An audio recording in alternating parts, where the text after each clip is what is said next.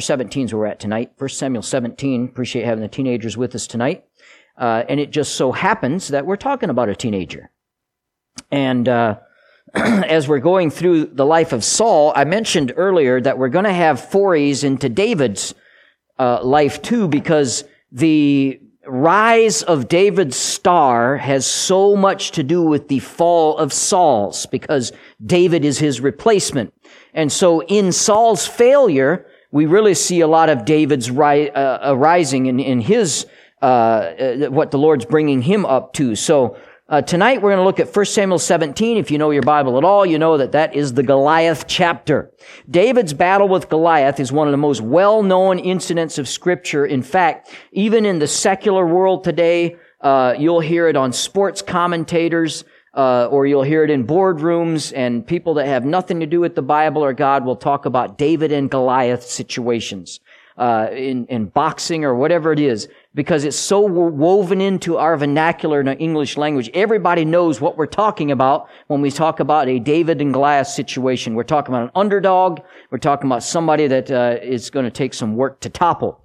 And so I know that, again, this is about Saul, but this is inseparably unseparable, related to Saul, who's the king of Israel at that time. All right, so he sent David into action against Goliath, which was irresponsible on his part. And so we'll look at both of them kind of as we go throughout this.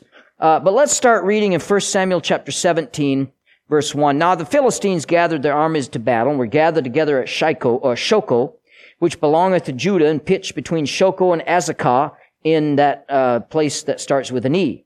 And Saul and the men of Israel were gathered together and pitched by the valley of Elah, and set the battle in array against the Philistines. And the Philistines stood on a mountain on one side, and Israel on the mountain the other side. There was a valley between them. And there went out a champion out of the camp of the Philistines, named Goliath of Gath, whose height was 6 cubits and a span. And he had an helmet of brass upon his head, and he was armed with a coat of mail, and the weight of the coat was 5,000 shekels of brass. And he had greaves of brass upon his legs, and a target of brass between his shoulders. And the staff of his spear was like a weaver's beam, and the spear's head weighed 600 shekels of iron, and one bearing a shield went before him. Now, think about the helmet of brass upon his head. He was armed with a coat of mail. The weight of the coat was 5,000 shekels of brass. Think about the weight that he's carrying around him there. And we're going to get into the dialogue between him and David, but that's where we're going to start tonight. We'll look at some other verses as we go, but let's ask the Lord to bless. I thank you, Father, for the opportunity. We pray tonight as we try to get a lot fit in here, but I pray you to help us to have something that specifically challenges us. In Jesus' name, amen. We look first at the villain. The chief villain in this story was the Philistine giant, Goliath. He was part of the Philistine army. It says in verse 1 that the Philistines had gathered together to battle, and Goliath was a member of that army. He was a soldier. David Glader, maybe, I can't think of his name, but there's a man he's a big leadership guru in our day today, and he's written a book about David and Goliath, and he talks about the fact, maybe you've seen it or read it, but he talks about the fact that Goliath had some kind of chromosome disease, and it was actually easy for David to beat him in battle because he had the thing that Andre the Giant dealt with, the giant's problem, and he would have been unable to be effective in fighting. That is not what the Bible presents at all. Goliath was a champion. They're not going to put some bumbling big oaf out there to challenge anybody in Israel. They're going to put the best of what they had. So Goliath was an elite fighting soldier. The army was the Philistine army.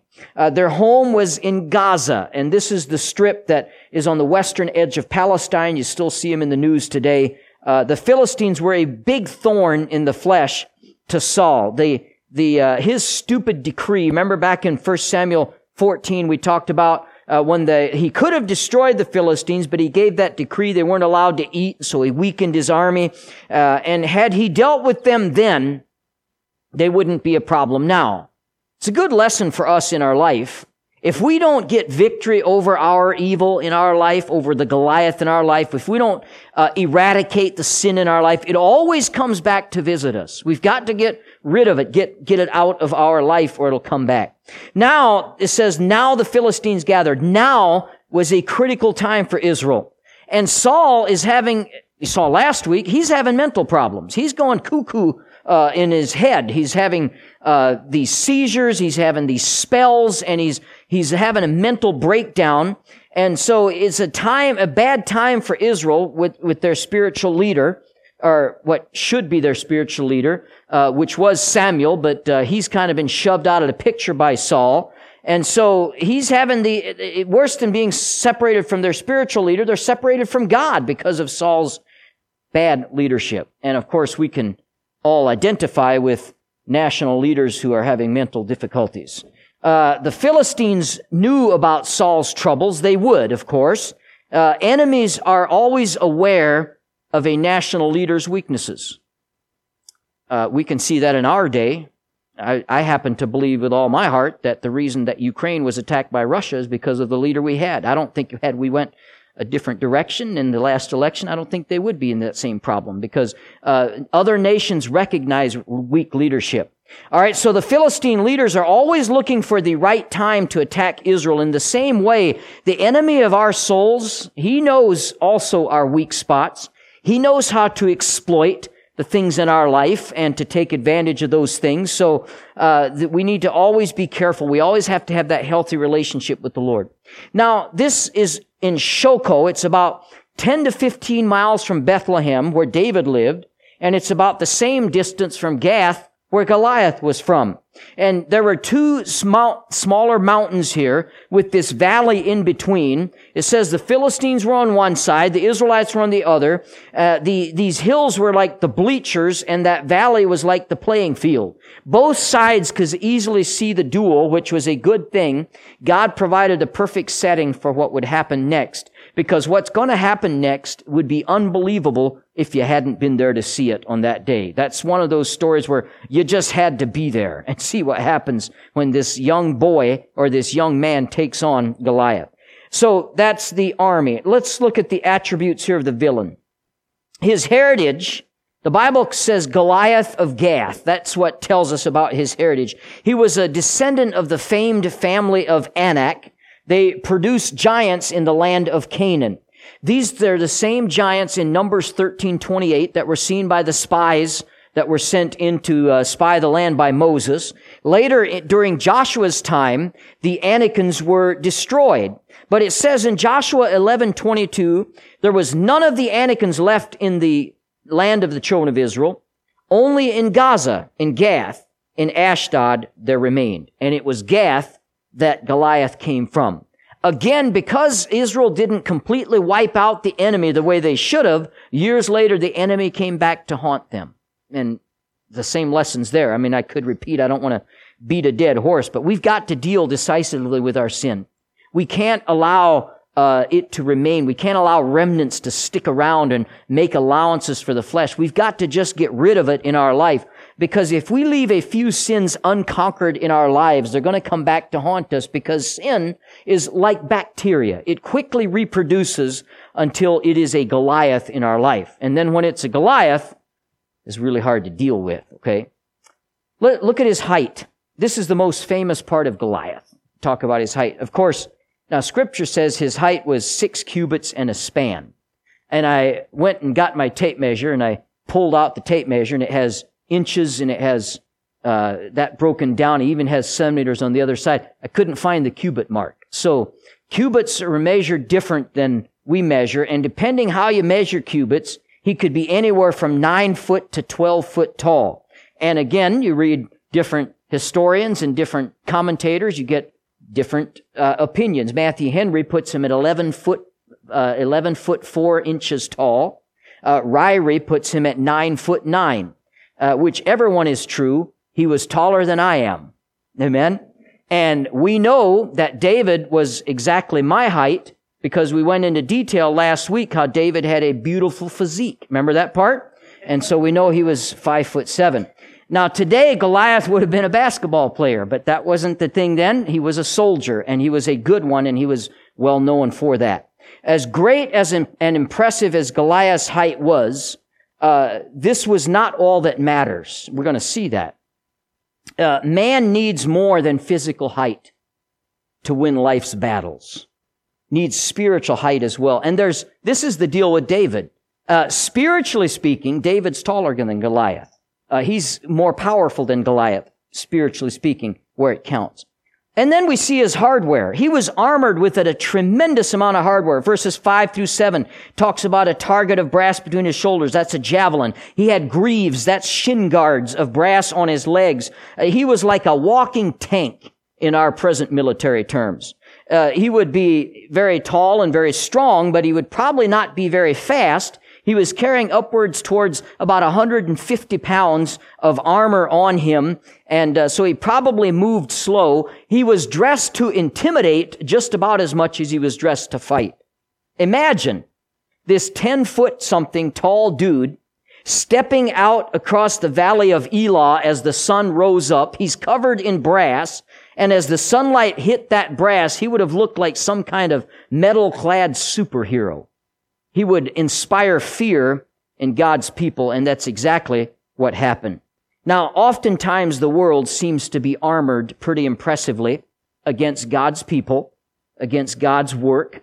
The world has its laws, it has its courts, has its activists that are against Christians, has other intimidating forces, and we can be discouraged very easily. Even looking at public schools and especially public universities in our day-to-day of how they pervert minds when it comes to God. But we are also not without our armor. The Bible talks in Ephesians chapter 6 about the armor of God, and that is the greatest armor of all. This was David's armor. Later we'll see that Saul tried to give him his armor, the armor he used to carry as his armor bearer. But now David's like, I don't want that. I'm just going to go with what I know, and he went with much more than what Goliath had because he had the armor of God. As a Christian, don't be intimidated by the world's impressive armor against us, because it's not that great when we claim God on our side. And when God be for us, who can be against us? Amen? Don't give in to its peer pressure. Now, verse 8 and 9, Goliath proposed that instead of the entire armies fighting it out, and of course then it would be hand-to-hand combat. It would be brutal. It would be awful. Many people would die. And so Goliath throws down this challenge. Let's have a duel. And we see a deceitfulness in his proposal, because he says, if you win, we'll be your servants, and if we win, you'll be our servants. And yet when David did win, they did not lay their arms down and become their servants. That was a deceitful promise. And this deceitfulness, again, is a great picture of the deceitfulness of sin and of Satan. The devil is a liar. You cannot trust him. The promises he makes, he will never deliver on.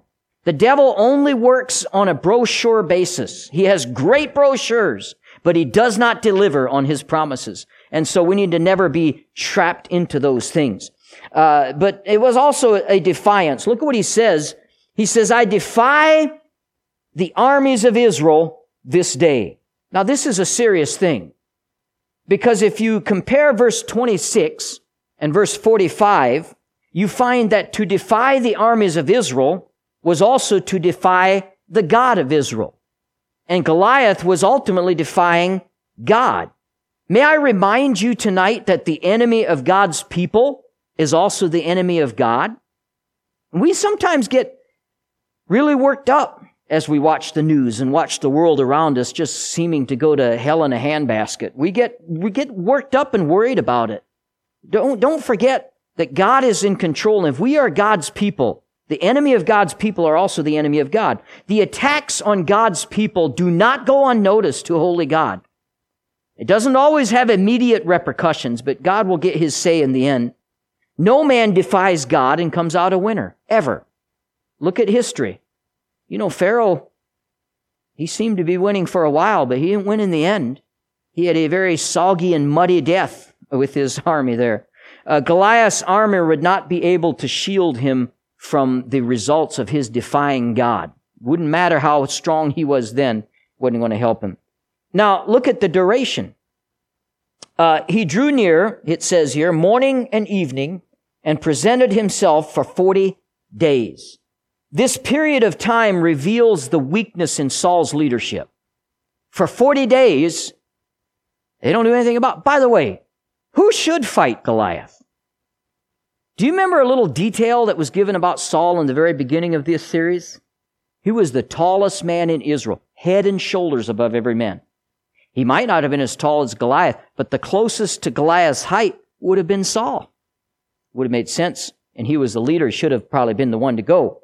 But I suspect that everybody in the camp, everybody in the army agreed somebody ought to go out and kill this giant. Somebody ought to get out there and take care of this threat. But have you ever noticed that the unpleasant necessities of life are somebody else's business? You hope somebody else will go out and take care of the problem.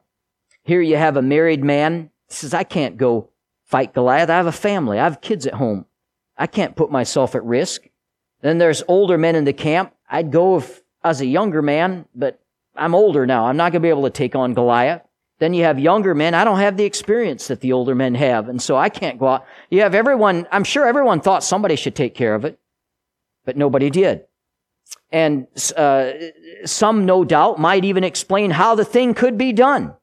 You know, if I hadn't hurt my back, if I didn't have this problem, if I didn't have that problem, I would go out myself. But God is looking for young people especially, amen, that'll do the work, that'll get involved and do what He has for them to do. I think it's interesting, Saul had no remedy for taking out Goliath. The only plan that he could come up with is to offer a prize to the soldier that would take care of it. Here was his prizes, included money, which was freedom from taxes for the life. That he said, no, have to pay no more taxes. That would be nice, wouldn't it? And marriage to Saul's daughter. And so his prize that he offered, listen to this, riches, a woman, earthly prestige, because he would be a son-in-law of the king. And these were the prizes offered to motivate someone to do God's work. Earthly prizes for a heavenly mission. Remember, Saul is completely caught up in selfishness and worldliness. He's not thinking godliness. And so we saw this last week. He's stuck here on earth, and this is a pathetic plan of his, and it reveals a general spiritual problem in Israel, a specific problem in Saul. He resorted to carnal inducements to motivate people to do God's work. That's a tragedy when we see that kind of thinking today. Shouldn't what Christ did for us on the cross be enough to motivate us? We talked about that tonight in discipleship. Paul said, the love of Christ constraineth me. That's what keeps me going. That's what keeps me busy. It's the love of Christ. But building a crowd in churches in this day and age is seldom done without some kind of carnal incentives. Whether it be music, whether it be some kind of programs. But we're not going to defeat our Goliaths that way. Might make for a nice crowd, might make for a good time. But if we really want to defeat the Goliaths in our life, it's going to happen through the power and the Word of God, okay? So only when we're motivated by faith and godly integrity, like David was, then we're going to see victory over our Goliaths. Look at verse 11. When Saul and all Israel heard these words of the Philistines, they were dismayed and greatly afraid. Now, there's at least two reasons why fear filled the hearts of Saul and the soldiers. First of all, there is poor conduct. Saul had sinned against God, repeatedly sinned against God. He offered sacrifice instead of waiting for Samuel. That was one of his big sins. And then he didn't kill the Amalekites like God told him to. This is 1 Samuel 13 and 1 Samuel 15. These two big sins was what caused God to turn His back on Saul. And it cost him Samuel's fellowship, and it cost him God's blessing, and it cost him, as we know, emotionally too, because once you start going down spiritually, soon you're going to start going down physically and emotionally as well. And here we see that the cost also included fear in the army, fear in Saul's life. Sin always brings fear. Sin never brings confidence. Sin never brings boldness and bravery. It brings fear into your life. Proverbs 28:1, the wicked flee when no man pursueth, but the righteous are as bold as a lion. Amen? And Saul wasn't righteous. He was wicked, and that accounts for his fear here. If you want to be acquainted with fear, just walk contrary to God's will in your life, and you'll have all kinds of fear in your life. So there was poor conduct and also poor contemplation. The Israelites looked only at Goliath. They didn't look at God. Their sight was only horizontal. It wasn't vertical. See, when we're carnal in our life, that's all we'll do. We'll just have this horizontal view about things. Just worldly view. It'll be carnal type thinking. If all you look at is Goliath, whatever your Goliath might be, if all you look at is Goliath, of course you're going to fear. You've got to bring God into the picture. If you want encouragement in your life, if you want boldness, if you want courage, then look beyond your Goliath circumstance and see God in the mix. That's what David did. When the people compared Goliath to themselves, my goodness, he's a monster. And when David compared Goliath to God, my goodness, he's a pipsqueak. There's a big difference by who we compare our Goliaths to. Ourselves, they're big, but to compare them to God, they're nothing. That's one of the reasons David succeeded. All right, we've looked at the villain. Let's look at the volunteer for just a few minutes here. It was only after David entered on the scene that Saul was able to get a volunteer, finally. And it was David. Saul had been taunting Israelites for about 6 weeks, and then David shows up on the scene. There's 3 descriptions I want to look at very quickly. In verse 12, it calls him the son of Jesse. He was the 8th and youngest son of Jesse.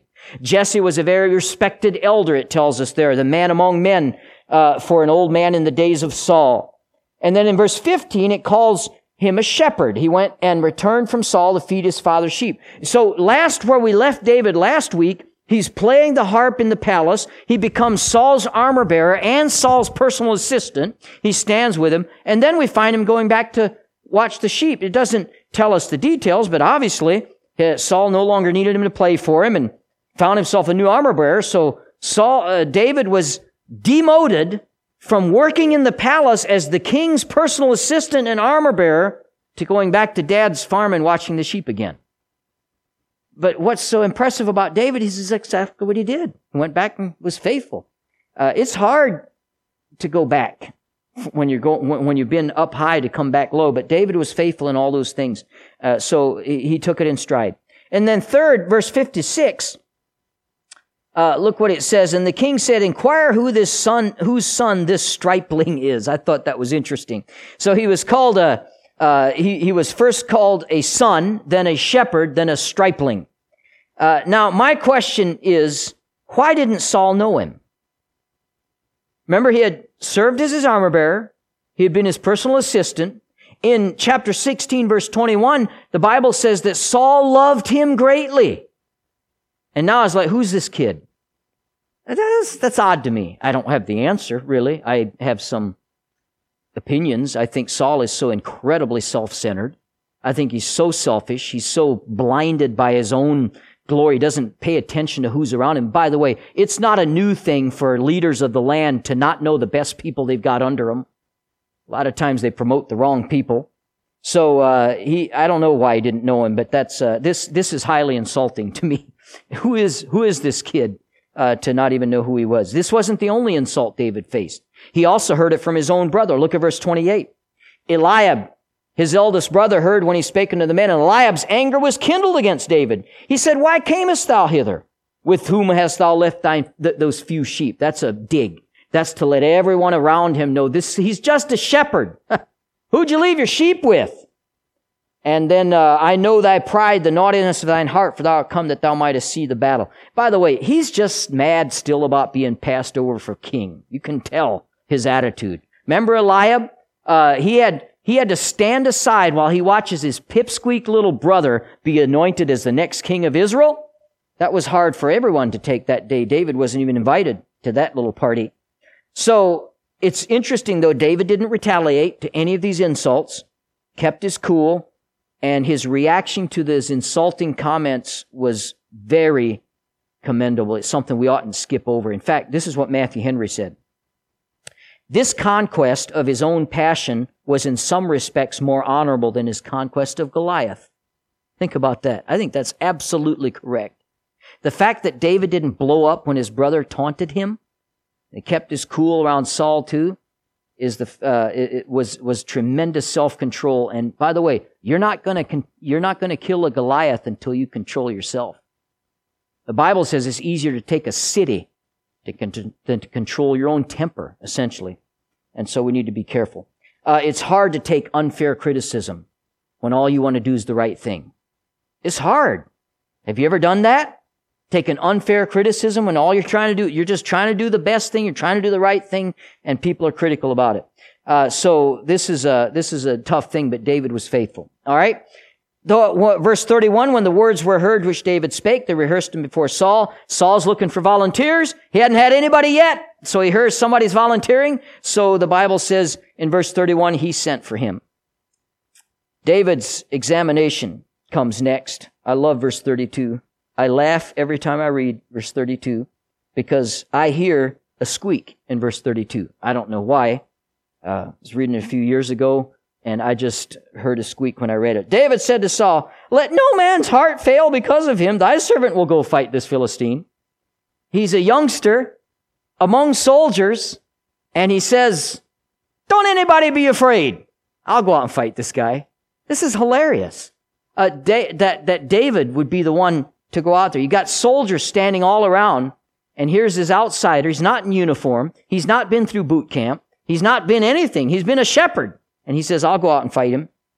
Now, David had done a lot of talking to Eliab and soldiers around him. Now he stands before Saul. It's going to be a little more difficult, but he kept his courage. He didn't talk just before the troops. He also was ready to perform before the prince. Some people talk really big until commitment's involved.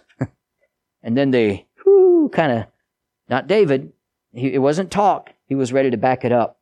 And this courage he had. We need talk dedication, yes, but we also need walk dedication to get behind it. David had both. So he passed the test of courage. He also passed the test of contempt. Saul said to David, "Thou art not able," this is verse 33. Saul said to David, "Thou art not able to go against the Philistine to fight with him, for thou art but a youth, and he is a man of war from his youth." This second test was a contempt that Saul showed for David successfully fighting Goliath. There's no way. And you can't really blame Saul. I mean, this is ridiculous. I'm not going to send a kid out to this Marine or this, whatever you want to liken him to today, Navy SEAL or professional fighter. So David already passed the test of contempt from his brother Eliab, and he passed this one too. Saul said, "Thou art not able to go against this Philistine to fight with him." Saul did not think David could do the job. Can I tell you, many will be the people who will tell us it can't be done. Whatever we undertake, it can't be done. I've heard it in different stages of this church's growth and building and different things we've done. It's just not going to be able to be done. And praise the Lord, we've seen Him do great things through it. Many are those who are going to throw shade on any type of noble venture we want to undertake. There's going to be people to stand by and try to discourage. Every great endeavor in your life will include overcoming discouragement. Every great endeavor, every great thing you'll do you're going to have to overcome some discouragement. David overcame Saul's discouraging remarks. Now, all this begs a question today. Is this just an ancient story? No. This is a picture of today. And it doesn't matter what you call or what your giant is. We all have a Goliath in our life that we fight at some point or another. It might be the giant of anger. It might be the giant of lust. It might be the giant of bitterness. And might be the giant of fill in the blank. There's all kinds of giants roaming our lives today. How many Christians in the church are imitating the soldiers of Saul's army? Afraid. Standing back. Afraid to put on the armor of God and go into battle. Afraid to take on their giant because of, and cowering in fear, I might fail. You'll certainly fail if you don't take him on at all. Nobody succeeded in the 40 days until David showed up. It was all failure. But success is not gained only by wishing it or talking about it, of how somebody ought to do it, or how you might do it if this or that happened, or if this situation wasn't there. We just got to, with God's help, take him on like David did. I've told this story before, but I love this, the point it makes, about 4 people named everybody, somebody, anybody, and nobody. There was an important job to be done, and everybody was sure that somebody would do it. Anybody could have done it, but nobody did it. Somebody got angry about that because it was everybody's job. Everybody thought anybody could do it, but nobody realized that everybody wouldn't do it. It ended up that everybody blamed somebody when nobody did what anybody could have done. And all I'm saying is be the somebody that gets the job done. Be the David that's willing to put on the armor of God, cast aside the armor of the world, put on the armor of God, get into the battle. You'll never defeat your Goliath until you claim God's power and get into the battle. All right? It's a part of it. And so be the somebody that gets that job done. We'll get into that battle next week, a little more detail, but I thought this was a challenge tonight about the setup and David showing up on the scene. Thank you, Father, for equipping us